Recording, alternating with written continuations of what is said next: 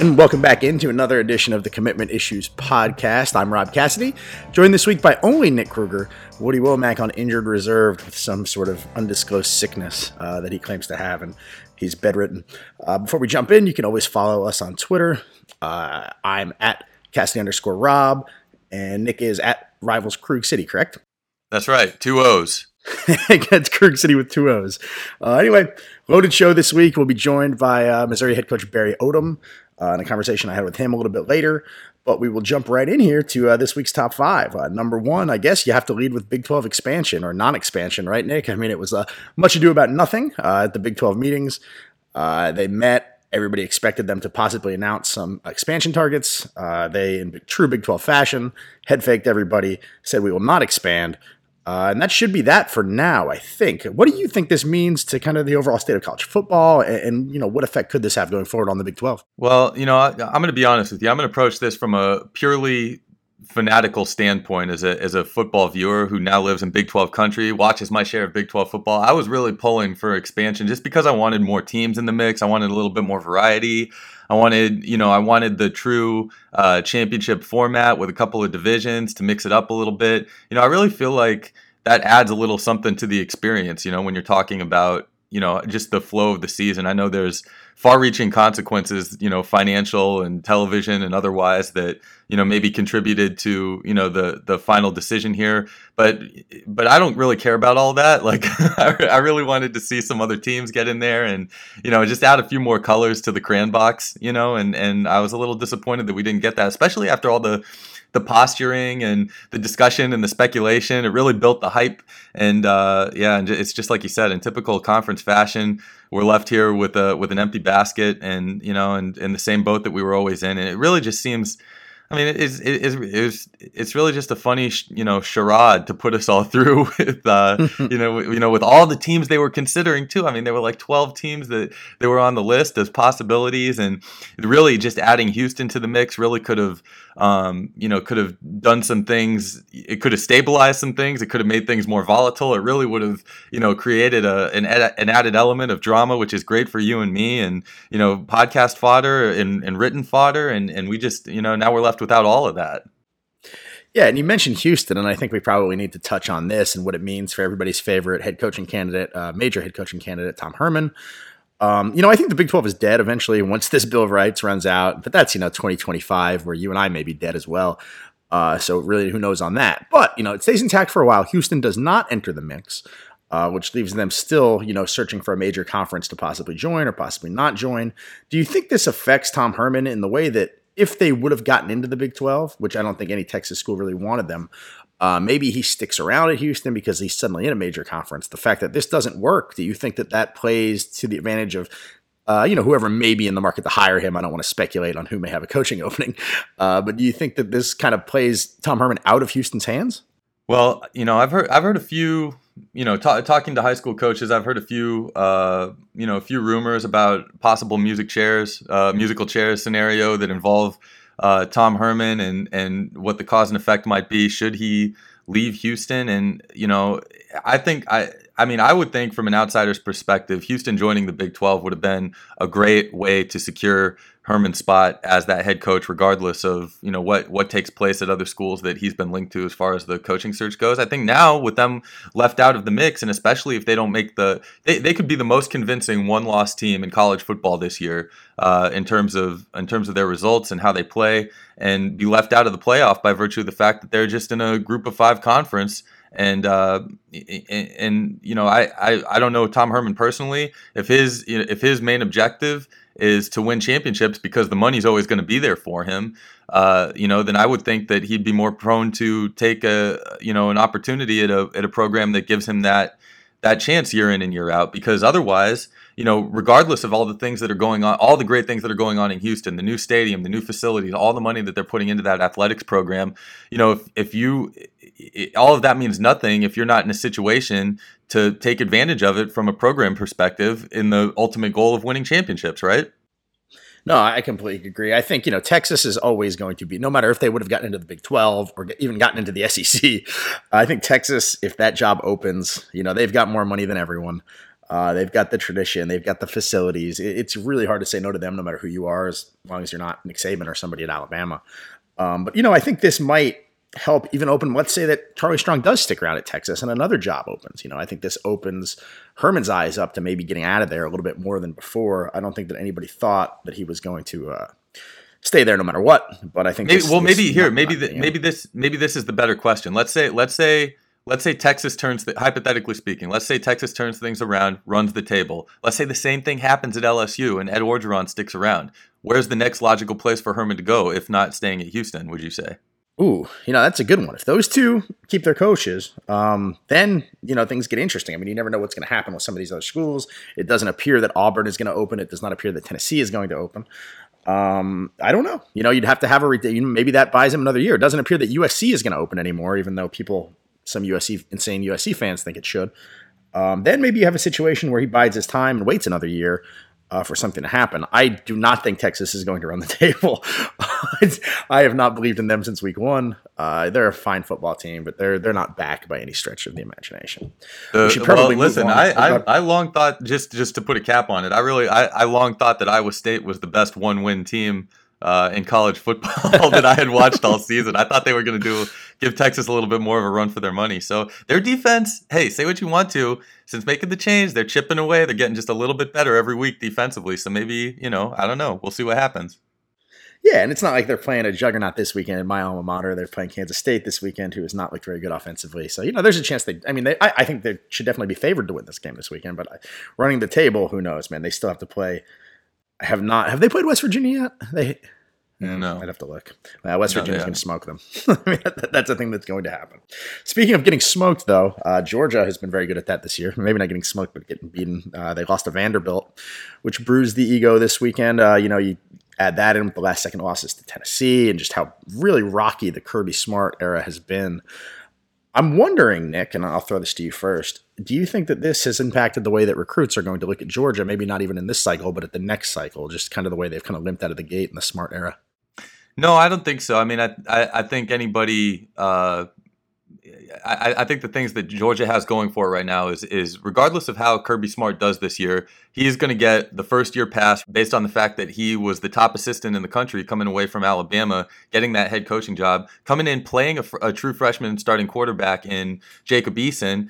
There was always going to, I think anybody with a little bit of common sense would have assumed that there's going to be some growing pains associated with that. I don't know. I've heard nobody suggest that Georgia's defense is elite one way or the other. There's been glaring deficiencies there. I think most notably in the secondary, that people have been quick to point out. So, you have to give. You have to give somebody with that sort of pedigree coming into a new coaching job a little bit of a grace period there. And, regardless of what happens, I think his message has resonated well with recruits. I know just looking back, to my soiree down to Houston when I talked to Walker Little most recently, 5-star offensive tackle, that his relationship with Georgia kind of came out of nowhere, and he seemed legitimately interested in going on that visit and checking out and seeing what it is that they're doing down there. I think there's still a buzz about that program, regardless of how they do this season, just based on the fact that they have key players, young talent at key positions, I should say,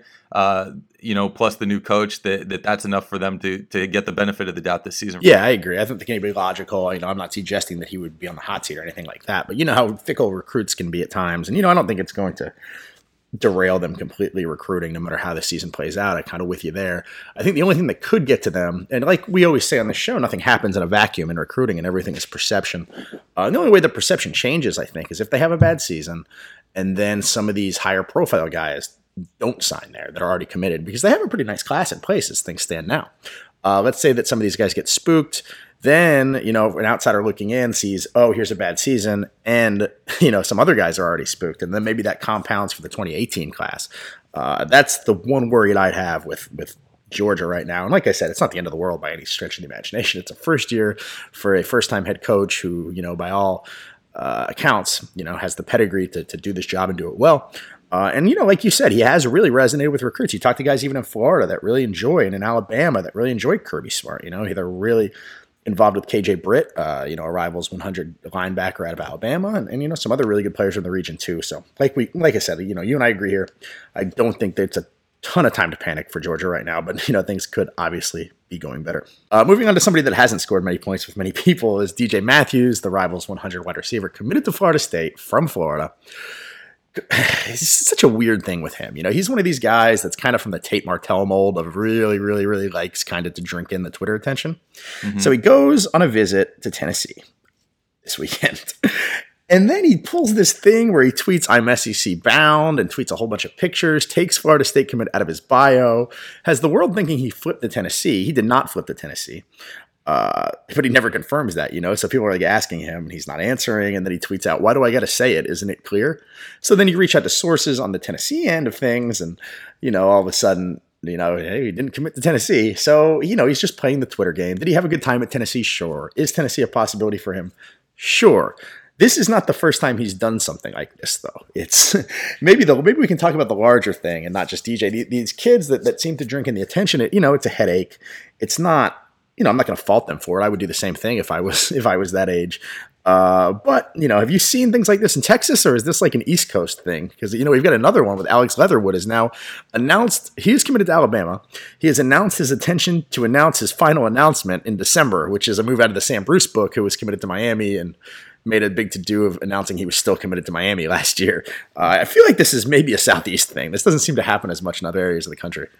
No, in fact, I would argue that I kind of have sort of the opposite issue here in Texas, as far as some of the high level recruits really don't use Twitter all that much. I mean, it's that that's perplexing, man. I mean, that's really a case of having too much time on your hands. Literally too much time on your hands with that cell phone in hand, putting all those messages out there. That's really a strange. I don't understand what the net gain is there for him to be putting all that stuff out there like that. If because it certainly isn't going to do you any favors with the school that you're committed to. If you're not committing to a different school, that kind of makes them frustrated, wouldn't it? I mean, who does that actually benefit by you doing that?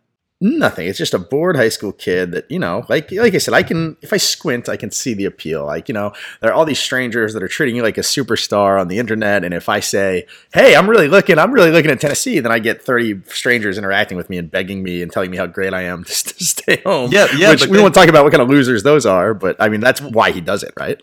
Right. But then you end up as the tweet of the week on this podcast the very next week with your mom saying, "Why are these guys so mean to my commit?" My son. You and I are 100% in agreement there, man. I mean, it's perplexing for sure. And but news being news, that is not news. DJ Matthews did not flip to Tennessee, although he never said he didn't. He just let the internet think he did. It was a very, very strange thing. I don't think he's going anywhere, to be honest. I think that he's playing this game. He's been committed to Florida State for so long. Maybe he's bored with it. I think he lands at Florida State. So we don't need to spend more time on that topic. We can move over to more Big 12 talk, though. This is a Big 12 heavy episode of this podcast, and we can touch on West Virginia here, who is undefeated, landed another 4-star in-state commit this week, and man, they are looking good. It took them a while to kind of get some solid footing in the Big 12, but it looks like they've done it in their new home. And now, what can they do? What's the ceiling for West Virginia recruiting? If they're going to be this kind of team going forward and be a competitive team in the Big 12, where do you think they need to live as far as recruiting goes? And do you think they can recruit nationally? Well, I mean, at some point they've got to.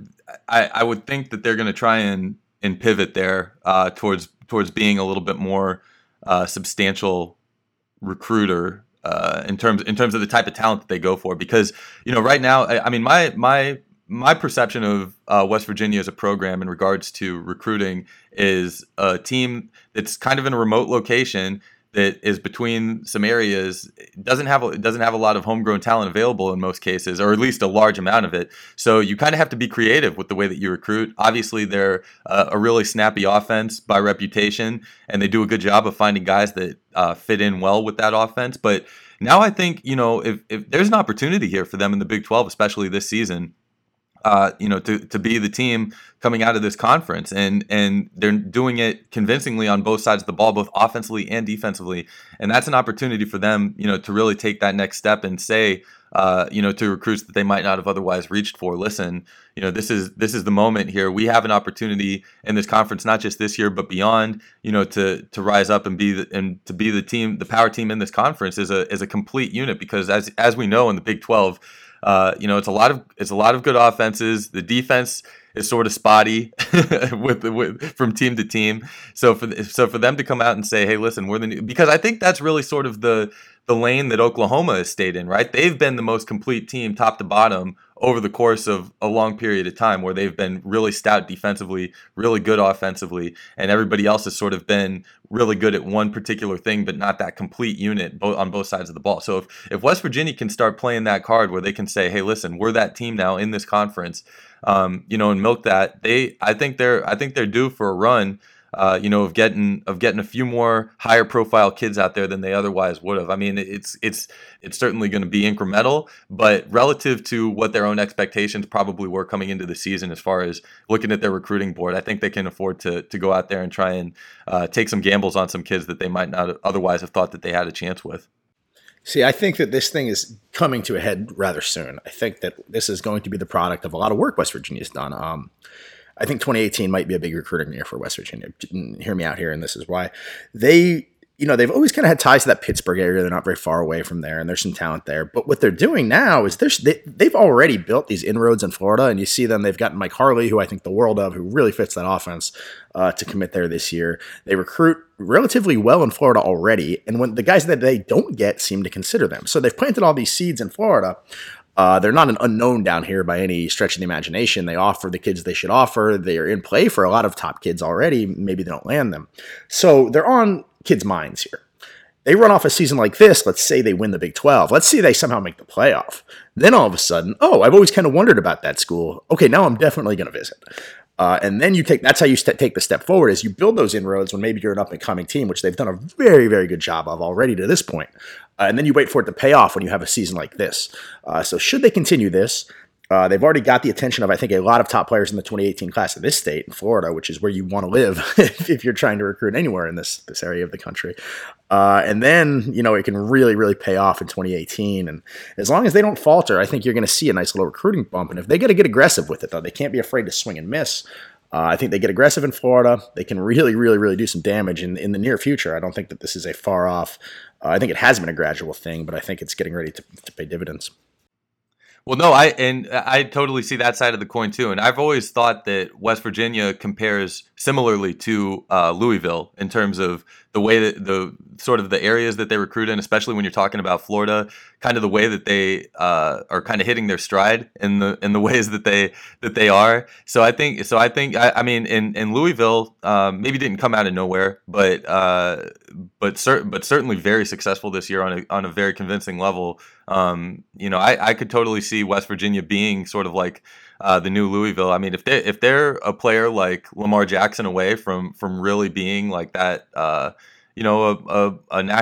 major national power, I guess we'll call them in these circumstances. I mean, what are they? They're top 15 team right now, or top? Yeah, I mean, they 12? Look really good. And, it could be. There are some parallels there. There are other parallels there too. West Virginia, maybe not to the extent that Louisville does it, had always taken the approach that I kind of took at the bars in college, where it's like, you offer everybody and anybody with a pulse, really, and then you really not anybody with a pulse, anybody that has some upside, you offer them, and then you hope, for the best. It's the shotgun approach. It's, whoever bites, and then when you do start getting good, you hope that really pays off, and I think that's happened for Louisville now. They offer more players than anybody in the country. I swear, everybody in the world has a Louisville offer. You have one, I have one. Right. Everybody's pets has one. Your wife probably has one. It's worked out for them somehow. And then they're kind of notorious for pulling offers as well. But both sides of the coin, it seems to work for them. Now, to a team that doesn't offer as many people, and I'm going to be real honest here. I'm working off of Woody's notes before he fell sick with the plague.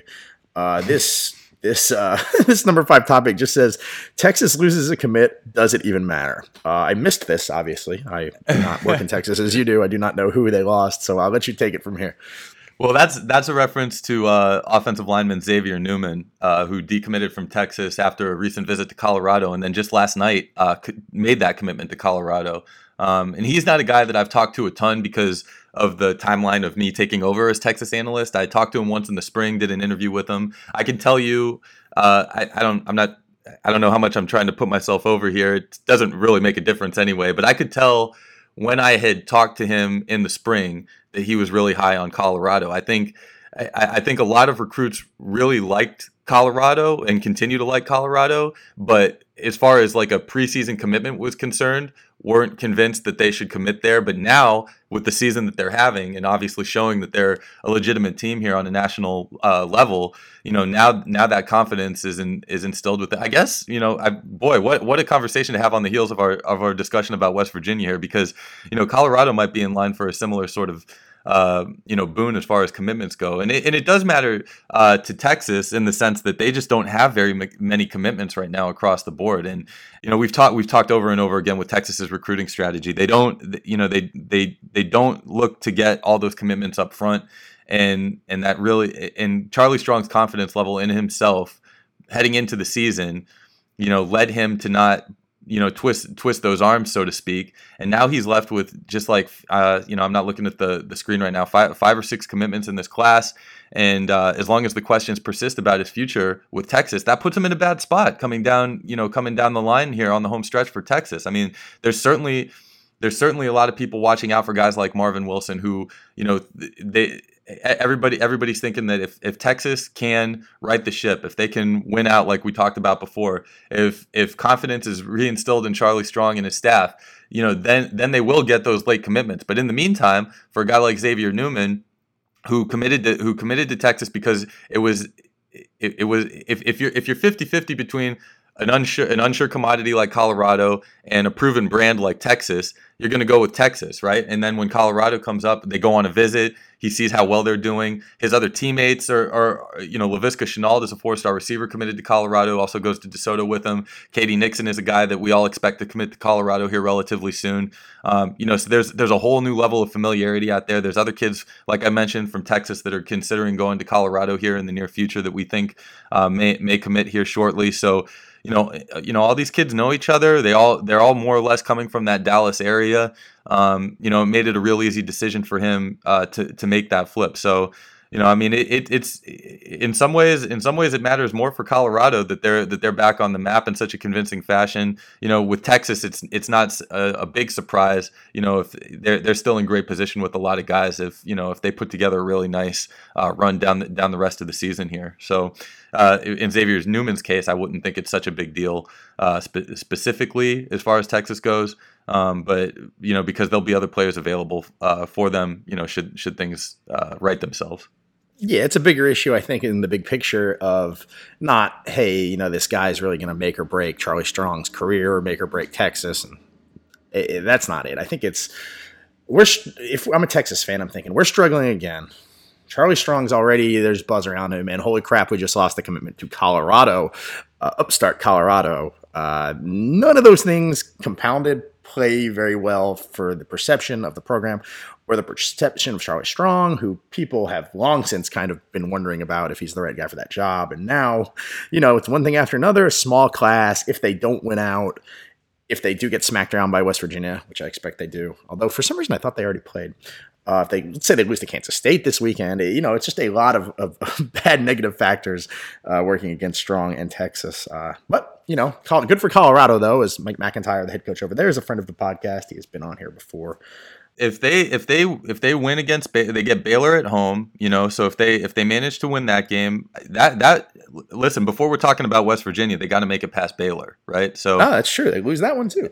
And then TCU to close out the season. I mean, those, and in between you have Texas Tech, which suddenly seems like a winnable game, given their sort of inconsistencies. I think in Kansas is nobody's expecting them to beat anybody until they do. So, so I mean, listen, Baylor, West Virginia, and TCU to close out the season. And TCU's a home game. That could end up being a big visit weekend for them. If they get things going in their direction. I'm trying to give Texas the benefit of the doubt here.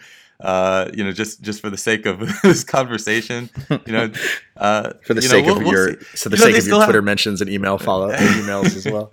All right, from the Big 12 to a former Big 12 member, I sat down with Missouri head coach Barry Odom earlier this week. We talked about a lot of things, including if they'll ever play Kansas again, including his thoughts on an early signing period. And, we'll flip over to that conversation now. So I guess Rob, kicking it to past Rob.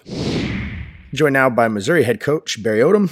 Thanks a lot for coming on. I appreciate having you and all that. How are things in Columbia? You bet, man. Thanks for having the opportunity to be with you this afternoon, and looking forward to a home game this weekend, and it's homecoming for us. Should be a great crowd, and our guys are anxious to get back in the competitive arena. I'm just interested in your background at Missouri. I mean, obviously you're pretty much born and bred there, besides, obviously being born in Oklahoma, but you've been around Missouri athletics for a long time when you consider both stints and everything like that.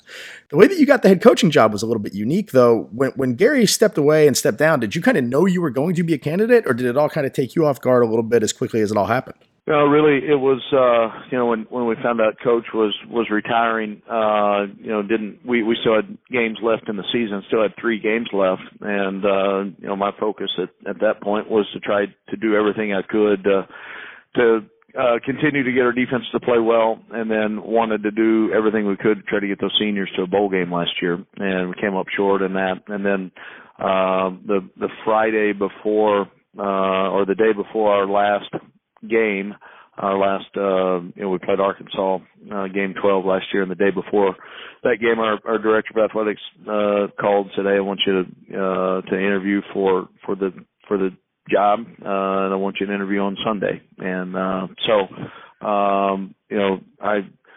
didn't have really. I've been ready for the last couple of years because I knew I was getting close to have an opportunity to interview for a head coaching job. So I knew program-wise what a plan would be. The easy part of, or maybe even the most difficult part of interviewing for this job was I knew when I walked into the interview room that I was going to know more about this place than anybody they could bring in there. And I didn't think another thing about it until the game was over. I think we played Arkansas on a Friday night or Friday afternoon, so the game was over there, and then spent time Saturday getting ready to visit with those guys on Sunday. So, and then it happened pretty quickly from there. I had a couple of different interviews at different institutions during that time as well. You never know how the timing's going to work out. And then they had a second round of interviews and went through those, and then found out, a couple of days later. Obviously, Mizzou is a special place to you with as long as you've been there. We've all seen the video that kind of went viral of them telling the players that you got the job and them being so excited for you. What was your reaction when they called you and told you got the job? Well, there's a lot of people that were here before me that has turned Mizzou into what it is today. The opportunity to take over for the winningest coach in program history, means a lot to me, to try to continue to do the things that he did, that Coach Pinkel did for 15 years, and then take it to another level at some point. And there's a lot of really good people around here. We've got great support administratively. We've got a tremendous group of coaches this season. At the halfway point, we're not where we want to be. We understand that the process that we want to have a chance to win a championship. We're going to get there. That's going to happen. It's going to take a lot of hard work, a lot of support, and a lot of grit and determination to go get that done. You mentioned you interviewed for some other jobs while you were interviewing for Missouri. I know that Memphis was one of those places that you coached at prior that you were kind of tied to. Did you interview there, and how kind of far along did you guys get in that process before you ended up taking the head job at Mizzou? Got in discussions just from the director of athletics there, Tom Bowen, I know very well and have tremendous respect for him, and that entire community was so great to me. A guy named Brad Martin was the president when I was there, and it's been very active on getting Memphis back to where it is today. And then obviously got respect for Justin Fuente for the job that he did there, and feel fortunate that I was a small part of that turnaround. And so it was that place will forever. It made me a better person, made me a better coach, and they've made a great hire in who they ended up hiring, and he's will continue to lead them. But that was some discussions were had, and this with the timing of everything and multiple job openings, and where it always you can't ever plan on when and how it's going to work out. You just got to, if you have an opportunity to look at a job, you've got to find out what is the best fit. Not, take the emotional side out of it. So I tried to do that with Missouri and Memphis. Take that aside from it and see what was the best fit at that current time. Obviously, living in now with you being at Missouri, you guys are a little bit different than some of these other SEC programs where they're all located kind of by the talent base in the Southeast. You've got Florida and some of these other schools located in Alabama and Mississippi. Obviously, there are players in Missouri and in Kansas and Oklahoma. I mean, you've got the St. Louis area. But when you guys are at your best, where does your recruiting base need to be? Are there areas that you want to try to get into? Are you guys trying to get into Florida? Or? Well, it's got to be. We've got to take care of the state of Missouri. And you look for us the next 2 years in St. Louis and Kansas City. It'll be two of the best years that those cities have ever had. And you look at some of the great players we've had in the past that are from those areas.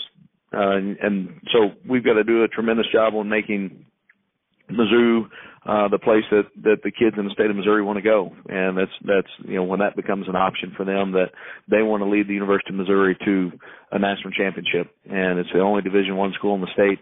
We've got a great support, 35,000 students and a tremendous fan base. And there's, the experiences that they can come and have here are, we can achieve everything that you want to achieve out of being a student athlete for 4 or 5 years. They're going to vote here, maybe not vote, but at least discuss, it says on the NCAA docket, an early signing period. It's something that obviously everybody's talked about forever. It seems like everybody's kind of for it. Maybe not everybody, but most people are. Where do you kind of come down on that issue? Is that something you'd like to see?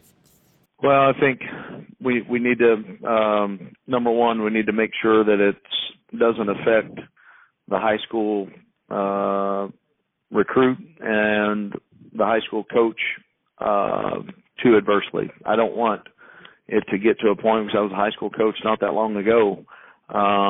You want those kids to have a junior and senior year, and the effect that recruiting, I know it's always going to be sped up. That's the way it is, and we've got a model that has worked pretty well for a number of years, and I think there's some opportunities to maybe address that for with an early signing period that adjusts it a little bit. I've got great faith and confidence that the NCAA and the committees that are looking at all factors will take that into consideration and do what's best for kids, because that's what the number one focus that we need to make sure that is addressed. What's kind of, if and obviously they're not going to call you up and ask you right away, but if you were designing something like that, what's kind of the ideal situation? Well, if we're going to change, then I like the current model. I like where it's at. If there is some sort of change, there's an early signing date for the junior college signing period that would make sense to me, that if you were going to change it, that you could match up a 1-day period there that could happen. But again, we've got a model that's worked pretty good for quite some time. So we'll kind of see how it plays out. There are certain things, of course, I'm sure you've been asked 100 times that I have to ask you again. Everybody wants to know when Missouri will play Kansas again. Obviously, the new AD there is going to come out and said he's in favor of it. Is that something you think is possible to get back on the schedule? I know you don't make the final scheduling decision here, but is that something you've heard buzz of that's possible down the road? Well, I think there's a lot of folks that would love to see that happen, and I would be one of them. I think just being a student athlete here, and you talk about experiences that you are able to provide for your student athletes and memories for them, that they are able to have, either the 3 or 4 or 5 years here. That's one of the ones, if you go back and talk to all the guys that have graduated from Mizzou and about what their memories are from when they left the University of Missouri, and there's divisional championships they talk about, playing in championship games, bowl games, all that, but every one of them brings up playing KU, and that's something that is important to our fan base. It's important to the student athletes, and such a historical rivalry that goes back that a lot of people on both sides of it were used to and accustomed to that being a tremendous game, and hopefully we can continue to move to get it back. Have you heard anything internally about maybe moving in that direction, or is it still kind of a pipe dream? No, I don't. The discussions I've had on the scheduling, everybody is, we've done a great job on trying to piece together the non-conference games and who's available and the thing you don't, I don't know the ins and outs of how that would get pulled off. That's they know administratively here. They know that I would love to play the game, and then they take it from there. Obviously, that'll be more of an athletic director decision. And speaking of athletic directors, you've been through a couple of them. I mean, the things that have been going on above your head. How much is it when a coach, when a change of athletic director does happen? And I don't want to use the word panic, but how much does it kind of set in where it creates a little bit of concern that the guy that hired you is gone? I mean, I've talked to other coaches that says sometimes that can concern them. Well, I didn't get to work with the guy that hired me very long. I was there about 8 months, and then he had an opportunity, and I thought it was best that he took it. So I've been able to develop a really good relationship with Jim Sturk, and our vision and philosophies match up very, very closely. It's been exciting for me to see and listen and learn from him in the short time he's been here. I believe that without a doubt, he's going to lead Mizzou into the next number of years with great leadership, and I'm excited and fortunate to be a part of it.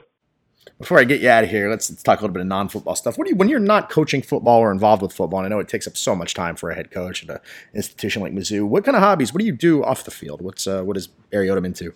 You know what? I've got 3 kids, 2 sons, 11 and 10, and a daughter that's 16 months. So, so you're into raising kids. Any free time that my sons are involved in really every sport. So if I get a chance to go catch a fall baseball game, or they're getting into basketball and football, any of that stuff, that's usually where I'm at. I live a really boring life. I work, I go home and usually go to bed and get up and repeat, and trying to focus on making Mizzou better today than it was yesterday. Thursday nights tonight we get away a little bit, and so fortunately for me, some of their games fall on that evening, and catch a little bit of that. So other than that, man, I know that sounds pretty bad, but that's where I'm at. Hey, boring's not always bad. Let's say that you've got 3-hour window in a day, and the only way you can use that 3-hour window is to watch a movie. What movie are you watching? Do you got a favorite one out there? Well, if I've got 3 hours, and there's going to be a movie on, I guarantee you within the first 15 minutes, I'm going to be taking a nap. That's going to happen. So, it's something that's not too heavy. I don't want a big heavy adrenaline rush either, because I'm going to relax. I'm probably going to go to sleep. They say football coaches, it does age you, and apparently it has here, man. That's the answer I would expect from my grandfather. You know what? It's crazy. When I graduated Mizzou, I was 23 years old, and I don't feel any different. I feel absolutely no different at all than I did when I graduated college. So I hope that's the same. Obviously I don't look like I'm 23, but I have no, I still feel like just walked out of college algebra. So anyway, I hope that continues. That's an accomplishment for somebody with 3 kids. We appreciate having you though, for sure. And maybe we'll do it again sometime, and good luck the rest of the way. All right. Thanks, guys. Take care.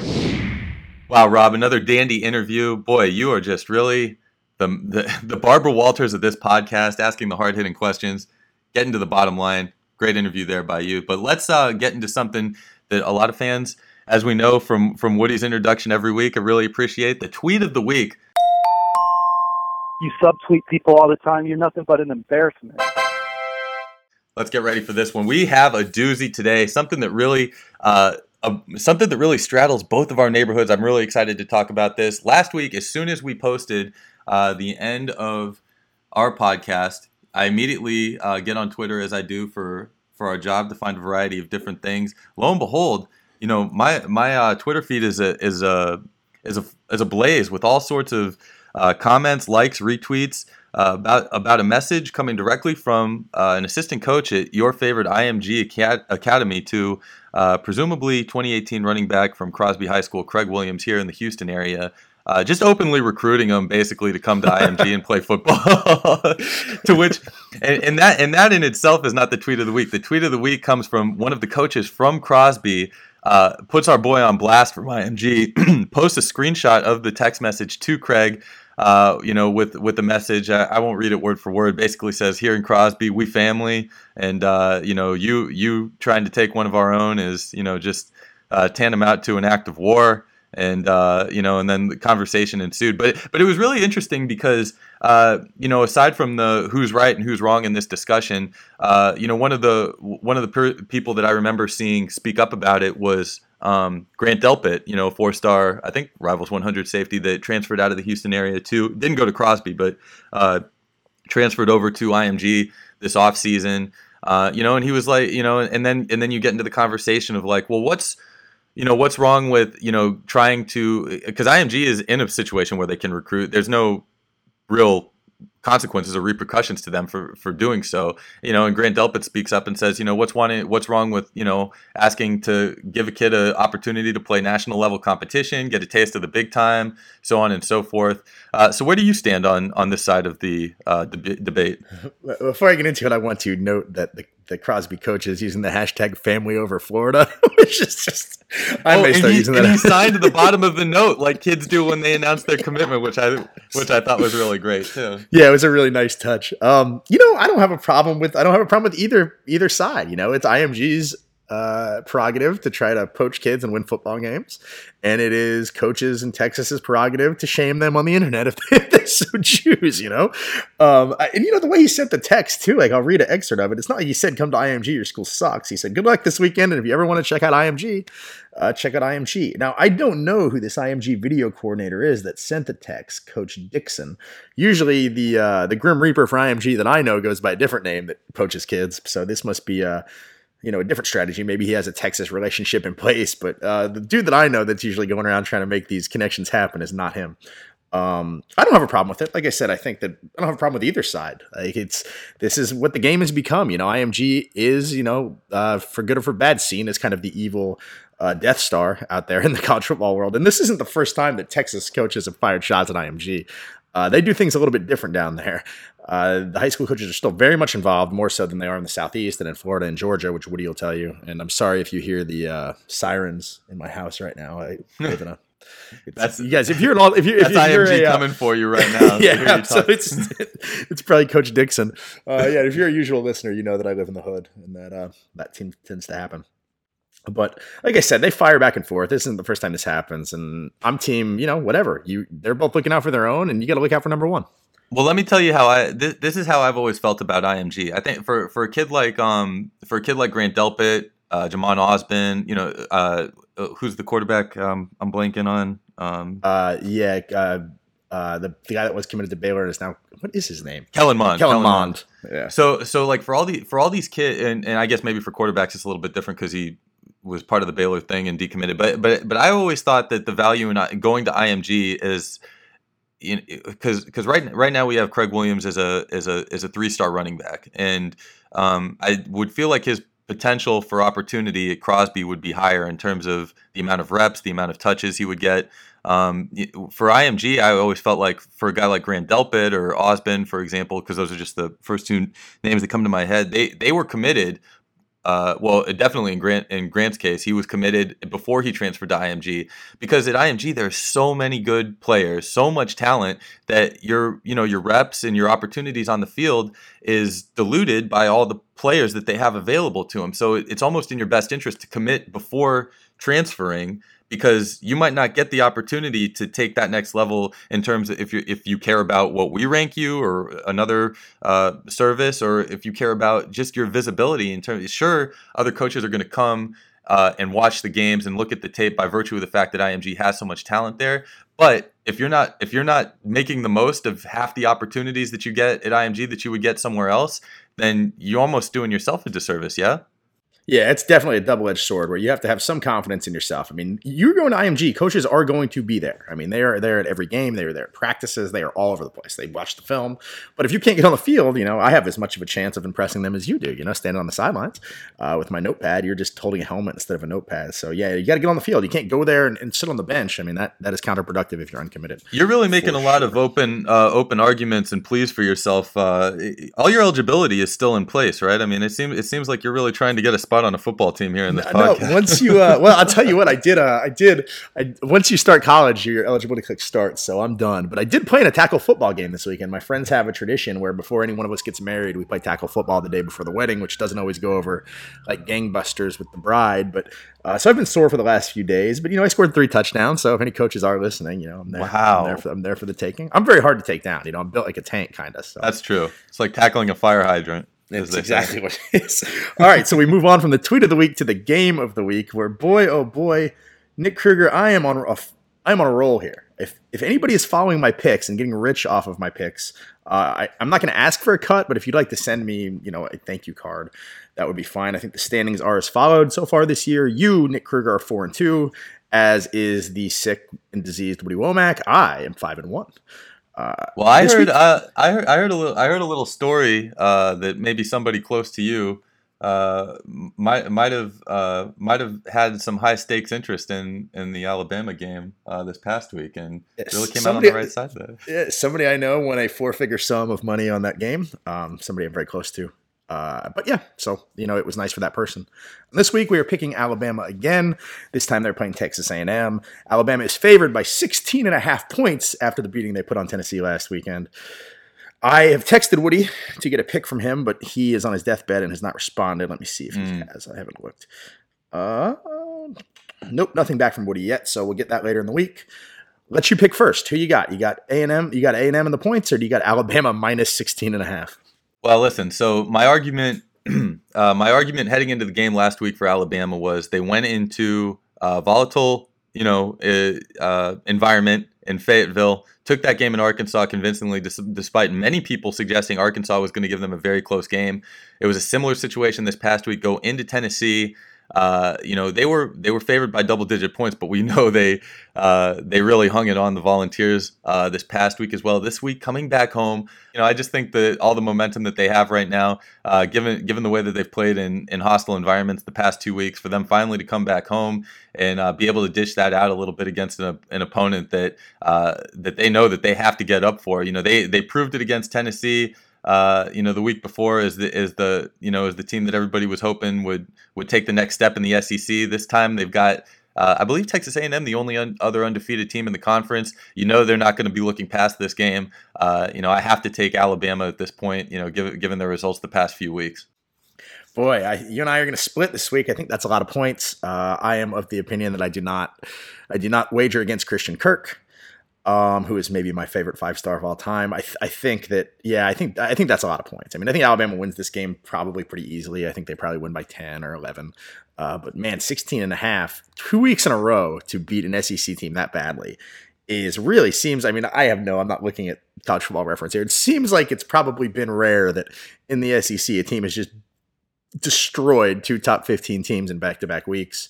I think A&M covers. I don't think A&M wins. But I think they definitely cover, and we'll get Woody's pick next week, or I'll get it sometime, hopefully soon, and we'll have it before the game starts. We won't let him cheat whenever he gets off his deathbed. Moving on, rants and recommendations. Woody has stuff written here that I really want to hear. His rant is written in the notes as people telling me to vote. I'm sure that's a very touching rant, but he can have it next week. I don't know why he's mad about that, but I never know why he's mad about anything. So moving on, what do you got this week? You got anything or no? Man, I didn't even think about that. Why don't you go into yours, and then I'll take a moment to think about mine. Mine is kind of a long-standing one. I've complained about it before, not on this podcast, about my friends. It's been going on since I was in college. I find it unbelievably condescending when bartenders or waiters or really any stranger refers to me as boss or chief while I'm doing something. Like, hey, I'd like to order this quesadilla. All right, whatever you want, chief. It comes off as like, I don't know. Like, I don't know why they do it. I don't know if it's like so they can feel some semblance of superiority to you. I really hate it. I don't have as much of a problem with pal or buddy because those come off kind of folksy. But boss and chief just seem like, man, those are words like made for guys in flat bill hats and cargo shorts to say to other normal people to make them feel superior. So that's my week. Well, no, I'm with you on that one. I think that definitely stems from the bro culture of talking to people. But chief, yeah, I don't like chief. Boss, I don't complain. Boss, I wouldn't complain about. If somebody says you got it, boss, I'll stick my chest out and I'll say that's right. Thank you. You should. I might start actually doing that. That's damn right. I got it, boss. Muddle that cherry and orange for my old fashioned. I am the boss. It may just start. If I get thanks, boss, I'm gonna be like, no problem, underling. Yeah, underling. Take that. Yeah, that'll go real well. So yeah, chief. I'm with buddy and pal. I feel like is almost more condescending than boss.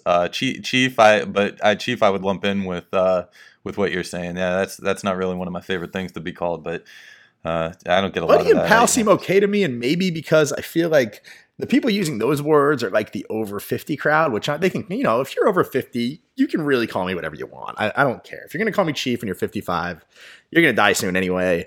I'm pretty cool with that. By no means am I a faithful South Park watcher or anything, but one of my favorite all time moments in that show was they were watching something or whatever. It was like two Canadians talking to each other, and they went into this whole sequence of thanks, buddy. And then the other guy says, I'm not your buddy, guy. And he goes, I'm not your guy, pal. And he goes, I'm not your pal, buddy. And then they just keep going back. It was like the Princeton offense of calling each other guy and buddy or whatever. And for some reason, I just laughed so hard at that. But anyway.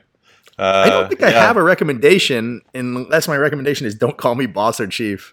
Other than that, no, I'm pretty good. If you don't have nothing, I guess we can put a bow on this thing. Yeah, no, let's put a bow. Once again, I feel like without Woody as being part of the podcast, you and me put together a superior product. We did a fantastic job this week. Boy, I'm really patting myself on the back. My recommendation is to listen to this podcast a second time because we did such a good job. So, that's really all I got for you, boss. Absolutely. Well, thanks a lot, Chief. And we will be back like Goldberg next week with Woody Womack joined by our side.